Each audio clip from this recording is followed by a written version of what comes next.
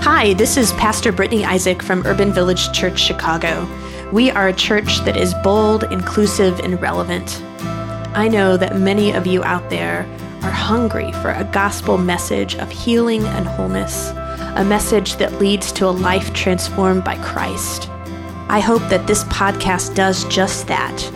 And if it does, would you please consider making a financial gift that will support this gospel-inclusive ministry? You could do that by going to urbanvillagechurch.org/give. Thanks so much and have a blessed day. This morning's scripture comes from Deuteronomy chapter 5, verse 12 through 14. Keep the Sabbath day and treat it as holy, exactly as the Lord your God commanded. 6 days you may work and do all your tasks, but the seventh day is a Sabbath to the Lord your God. Don't do any work on it, not you, your sons or daughters, your male or female servants, your oxen or donkeys or any of your animals, or the immigrant who is living among you, so that your male and female servants can rest just like you. Hey, everyone. Morning. Oh, good. I think you guys are going to be a worship service that's going to talk back to me a little bit.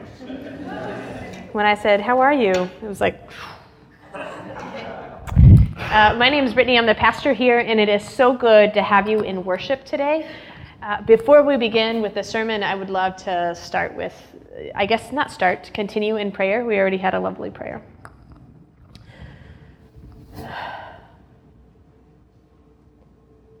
God, our world is so chaotic. It is perhaps in these deep pauses that we are finding rest for the first time. Help us to breathe in your presence. Help us in these moments to renew our desire to be with you. May my words speak your truth and enliven us to live as you call us to live in Sabbath. In Jesus' name we pray. Amen. So we're starting a new sermon series today called Unplug, and we're going to be talking about Sabbath. I want to begin this series with this sermon with a picture I came across recently. You can't see the background, but it's a guy sitting with coffee, and it says, I saw a guy today at Starbucks. He had no smartphone, tablet, or laptop. He just sat there drinking his coffee like a psychopath. How many of you have experienced that recently? You're in a coffee shop, you're in a restaurant, and somebody is sitting there by themselves, and they don't even have anything in front of them, right? And you're like, what's wrong with this person? This is the society that we live in, is it not? It is a society of electronics, and we are all in many ways connected to our phone. Sometimes for like fun things, we're maybe listening to a podcast that's helping us to be better or do better or look at something in a new way. Maybe we're listening to music. Maybe we're checking the like status on our latest Instagram post, or we're messaging back and forth with 3 different friends on 3 different platforms, from Snapchat, is that right? Snapchat? To instant messaging, to text messaging, right? We've got all of this stuff happening. Maybe we're playing a game on our phone to distract us from our boredom. Maybe we're checking our email. Our phones are an extension of us in many ways. Yes? No? You can say no, and I'll be like, awesome, you're good. Yes. And that is why we did something really cool on Friday. The brainchild of Jarrell, I'll call out because it's cool, and I think I should give credit to something that's really awesome. We used the opportunity of the launch of the iPhone 7 to bless people's phones and electronic devices on the streets of Chicago. Y'all, it was so cool. So Jarrell and myself and Pastor Hannah from Wicker Park were at the North and Clybourne train station, and we blessed, I think I blessed one iPhone 7. I blessed a Samsung Galaxy. I blessed a lot of old iPhones. I even blessed a flip phone. I blessed a broken phone that was on its way to the Verizon store. Apparently my blessing didn't work because 20 minutes later he came back and said I had to get a new phone. I blessed hands in absentia of phones. It was actually kind of funny because there was this one woman. I said, can I bless your phone? And she looked at me quizzically and said, I already blessed my phone. I don't need you to do it. And I was like, fair enough, you know. And then there were a lot of people that passed us by. You know that walk where you pretend like you don't know what's happening and you just like try to go through because the crazies are on the street? We got some of those looks too. One man gave me 2 phones to bless. And we're giving away stickers. If you can show this, you'll hear more about this in communion. Everybody gets a sticker for their phone if they'd like it. So we're giving away these stickers, and he said, will you put those on my phone as you're saying the blessing? And so I put the sticker on the first phone, and I said the blessing over the relationships that he would have with it and the ways that he would find connection with people, that they would be full of authenticity and wholeness and peace and joy. And then I went to do the next phone, and I said, is this your work phone? And he said, no, it's another. I tell people that, but it's actually just another phone that I used. And as I was saying a blessing over that phone, I thought about what are the reasons that he has to have 2 phones? Is he trapped? Is he living a fractured life with these 2 phones? Is he able to live a life abundant with these 2 phones? Our phones are these beautiful and complicated devices, right? They give us the potential to connect with hundreds, maybe even thousands of your friends. Probably nobody has 1,000 friends, real friends. And yet they can cause us to feel isolated and vulnerable and lonely. And so what better way to share the gospel of Jesus Christ than to remind people on the streets of Chicago that the phone itself is actually neutral. The phone is not a tool of evil or a tool of good. It is neutral. How we engage with our phones, what we do with them, that's our choice. We can use the phone as a way to continue in our salvation journey of freedom and authenticity and wholeness. We can listen to podcasts about that. We can listen to music that gets us in touch with spirit. We can practice prayer and meditation with our phones, right? Or it can be a vehicle that causes us anxiety and fear and isolation.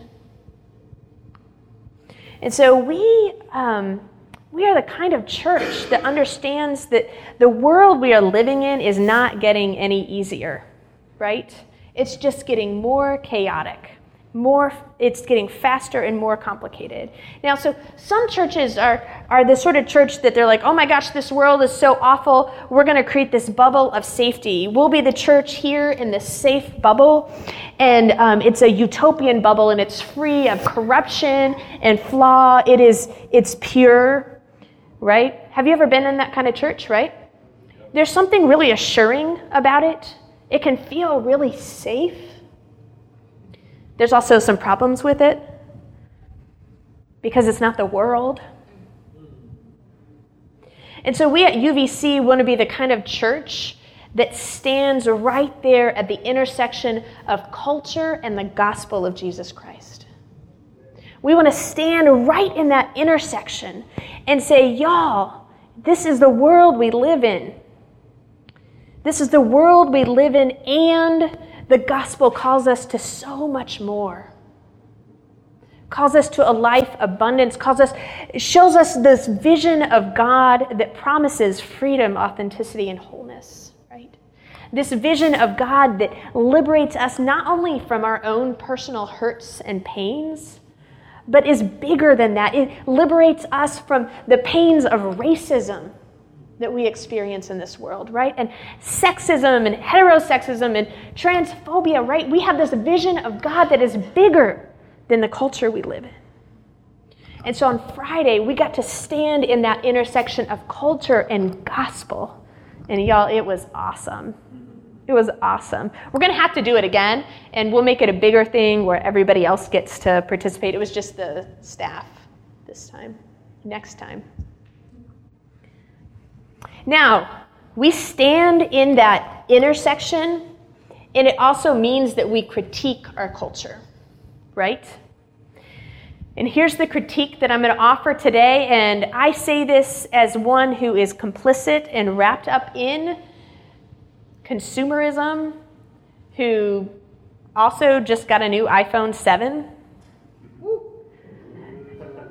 Exciting and sinful, right? Purchasing the newest product, like the newest iPhone, the newest Android phone, the newest anything, is participating in this society's consumerism and capitalism, right? It's like I willingly stepped onto the wheel of the hamster wheel, and I have bought into this idea that I just need to work hard, and then I can afford the stuff that I can relax with because I'm working so hard, right? It's this wheel. I'm going to work hard so I have money to pay for the things that will help me escape the fact that I have to work hard. So then I have to work hard again, right? You see that hamster wheel? It's harmful to us, and it's harmful to God's creation, right? That's a whole other sermon.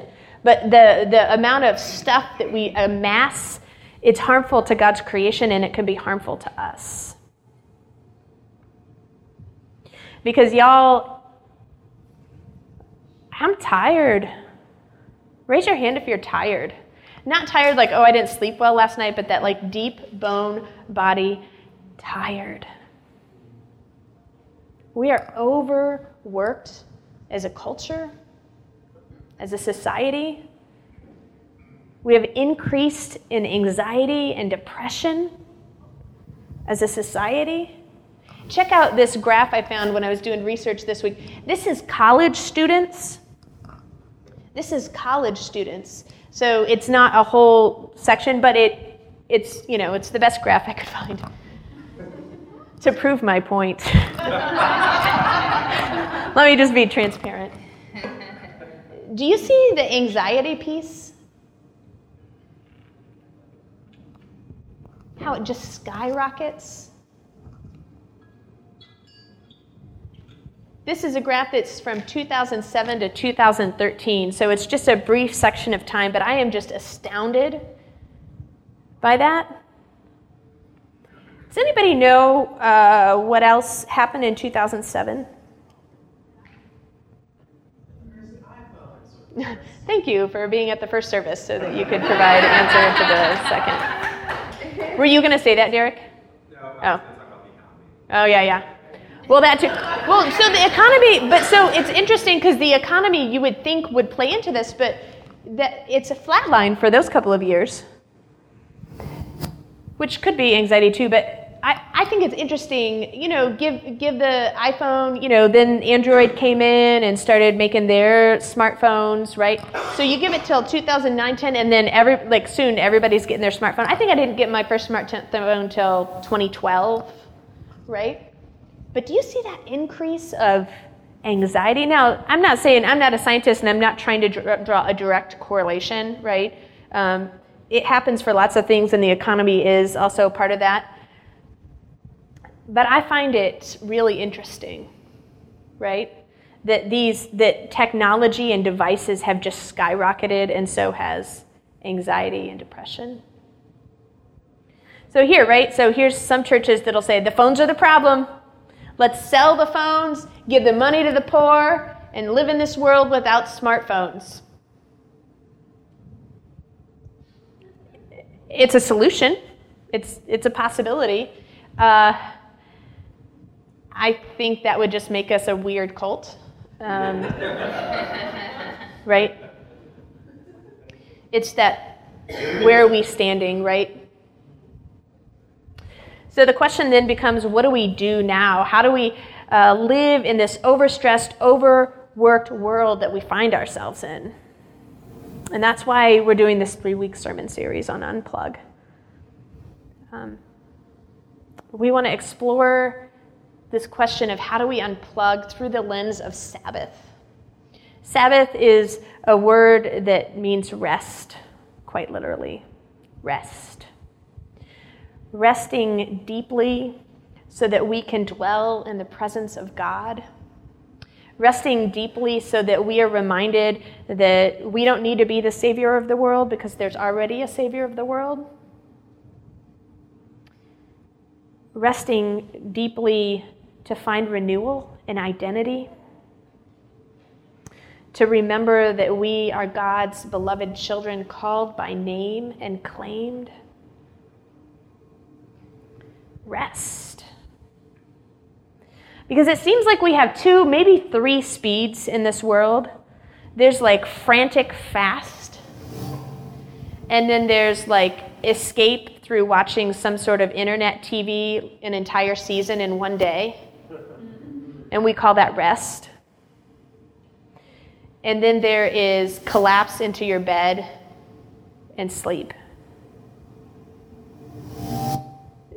Do you find yourself in any of those categories? So here's the good news. There's good news, I promise.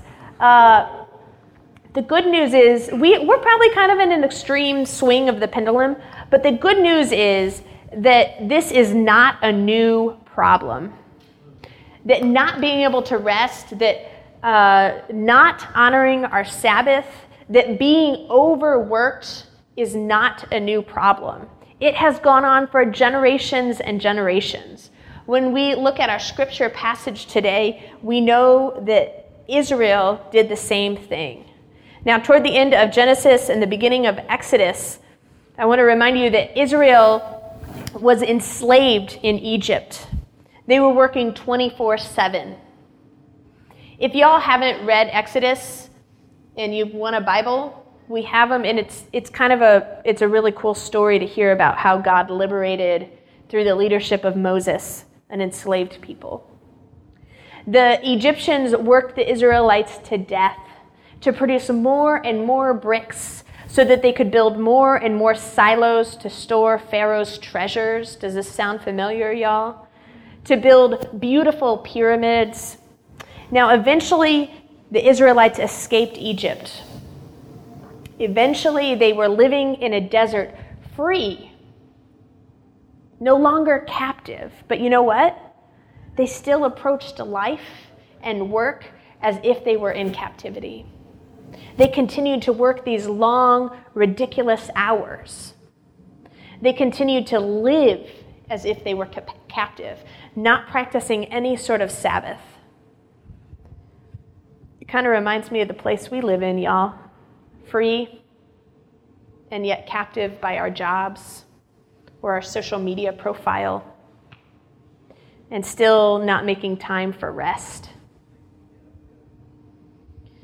So it's difficult though, right? Because we are free and yet we're captive to all of this stuff. Some of it being our jobs. Our jobs have, because of this new phone thing, our jobs have been leaking into our free time. People used to go to work and then they'd come home and they would just be. But now you go to work and you come home and you have email on your phone still, right? And you're expected to answer it. So how do we do this, right? Like, take my brother, for example. There's always a crisis at his work when he's hitting a deadline. That sounds really hard, my brother, to say there's a crisis at his work. You're all thinking like, oh yeah, he probably has to attend to it if it's a crisis, right? Yeah? Do you know what my brother does for a living? He designs, this should earn me cool points, he designs video games. So what kind of crisis are we talking about here? Right? Do I have more cool points, by the way? Yeah. What kind of crisis are we talking about that he has to take away from his family time? for a video game to feed that hamster wheel, right? And so it's really easy for me to be like, dude, you make video games for a living? You're not performing life-saving surgery. Take a break. Don't answer the text message. Don't check your email. Don't stay late at work. But yeah, he wants to keep his job, right? And so how do we navigate that? How much can we push back on? Do y'all face these, or is this just my brother and his computer games, right? Yeah. So as the church, one of the ways we can be countercultural is to push back on that a little bit, right? To be able to say to somebody kind of bravely, wow, I took Sabbath on whatever day, and so, or I take this day as Sabbath, and so I don't check email. Yeah. I don't know, can you do that or not? I don't know, right? Or I took these hours because I'm off of work. Only you can answer this question of how much you can navigate that. But yeah, try it. I do think it's interesting. This scripture passage, this tells us a lot about who we are too. This scripture passage, originally the idea of Sabbath was this great theological concept. God rested on the seventh day, and so we should rest, right? It was this great theological concept. And then when the Israelites couldn't do it, God made it the fourth commandment. It went from like, oh, this great theological idea to like, no, you will do this, and if you don't do it, the penalty is death. So what does it say about us as a people that the stakes have to be as high as death in order for us to be taking Sabbath? Right? Like, oh, okay, yeah, I guess I'll take Sabbath if you're going to kill me otherwise. Right? But we don't have that anymore. Back in the day, I know like Sunday used to be like the Sabbath day, right, in a way. I can still remember in my parents' really small hometown going there on weekends, and the grocery store would be closed. The restaurant, because there's only one, would be closed. The florist would be closed. And there's something kind of nice about that, a forced Sabbath. But I'm not advocating we go back for that, because we all know that we live in this multi-religious society where Sabbath ain't on a Sunday for everybody, right? And nor should it be. And so this is an invitation for us to find our own way of discovering Sabbath. This is an invitation for us to unplug and dwell in the presence of God in a way that works for us. It's not forced. It's not an obligation. See, God is like an overbearing mother or a jealous lover that says, I don't want you to spend time with me because you feel like you have to and you've been forced. I want you to want to spend time with me, right? I want you, have you ever had this conversation with a friend or something, right? Like, I want you to want to spend time with me. And that's how God is. God doesn't want to force it.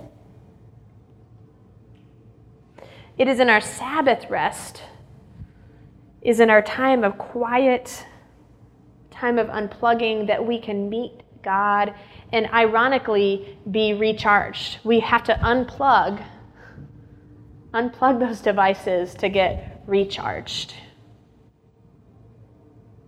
Rest, maybe even getting bored. When was the last time anybody was actually bored? Because we usually try to distract ourselves. Rest, maybe even getting bored. I remember, well, I'm going to add it now. One of the things I cut from my sermon was, I remember reading Laura Ingalls Wilder books when I was younger, and her Sabbath, and how it was boring, right? Nobody's, okay, so it's a bad reference. I should have kept it cut. Mental note, nobody likes Little House on the Prairie. Thank you. What does it mean to be bored? right? Can that be an invitation from God to draw closer and to be reminded that our identity is in God, not our Facebook profile, not our Grindr account. It's in God. It's pretty powerful stuff. Because, y'all, if you're like me, I know you feel it. It's that anxiety. It's that restlessness. It's that yearning for something more that's not going away. And so we make choices to drown it. We say, oh, I'll have another beer. Oh, I'll just read this article because I need to know just a little something more. Oh, I'll surround myself with 5 friends and have a big conversation, and I won't have to deal with that anxiety and that feeling. I'll watch an entire season of the Unbreakable Kimmy Schmidt and laugh, and that will make it go away. But it doesn't, does it? Maybe momentarily it does. And so Sabbath, practicing rest, practicing Sabbath regularly is the way to sit with that anxiety and to use it as an invitation to God. So I wonder what would happen. I wonder what would happen if we would commit to practicing Sabbath. I had 2 people that committed to this in the first service, so I'm just laying that out there. Does anybody want to try? And if failure's a thing and we just pick ourselves up and dust ourselves off and go on, does anybody want to try this week to find one day where you can practice Sabbath from electronics? No cell phone, no computer, no tablet. Did I miss something? No television. Nobody wants to try that. Okay, that's okay. That's okay. It's a big step. Okay, I got 1. Thank you. Thank you. You know what?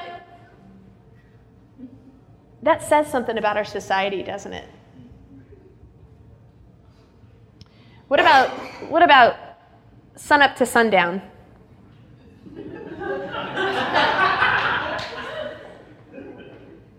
That's almost the same, but I thought I would try. Okay, what about 6 hours?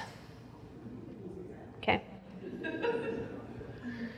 6 hours, one day this week. Now here's the deal. In my research this week, as I was reading about Sabbath, and I was the Orthodox tradition in Judaism does Sabbath so well, and what it takes is preparation, right? So think about that as you think about. Most of you said 6 hours. How do you need to prepare for that so that you can truly have that Sabbath time?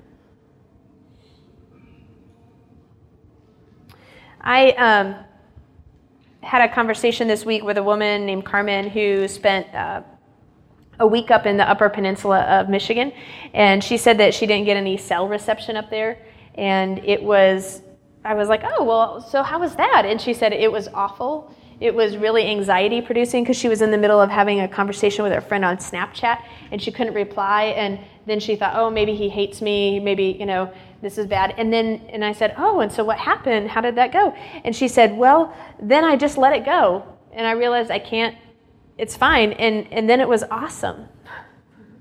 It was awesome to be completely unplugged and to be present to my friend who was there. I also heard this week about a guy named Mark who has a friend named Barb that lives in London. And Barb and he usually respond by text message, and that one will text the other and they'll respond back really quick. It's because we're connected to our phones and you can just do that, right? And one day, Mark texted Barb, and Barb did not respond for like 3 or 4 hours.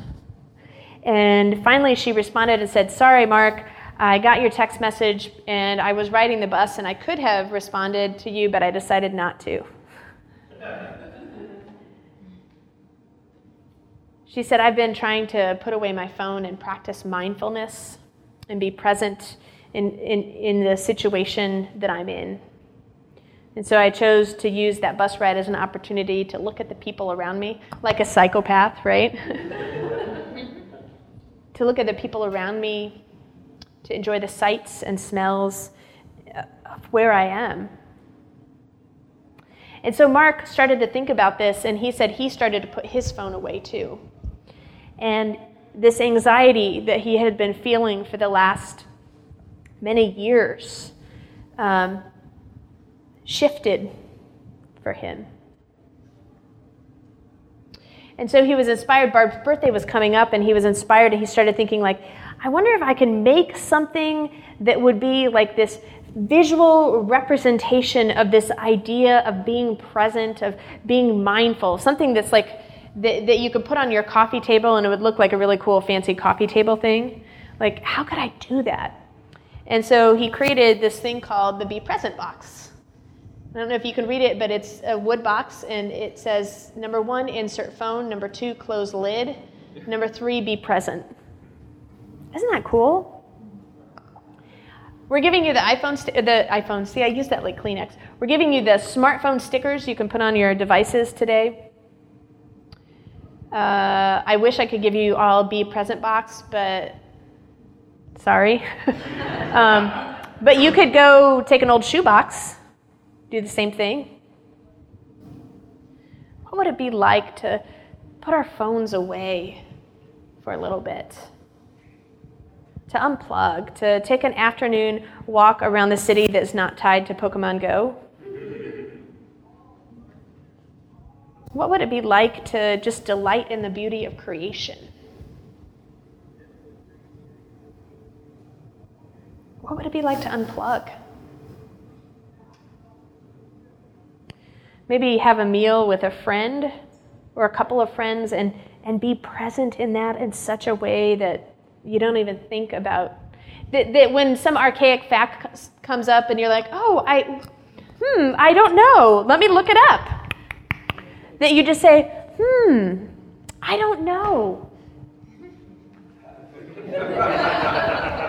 And then you move on. What would that be like, y'all? Because these phones, these electronic devices, they are not going away.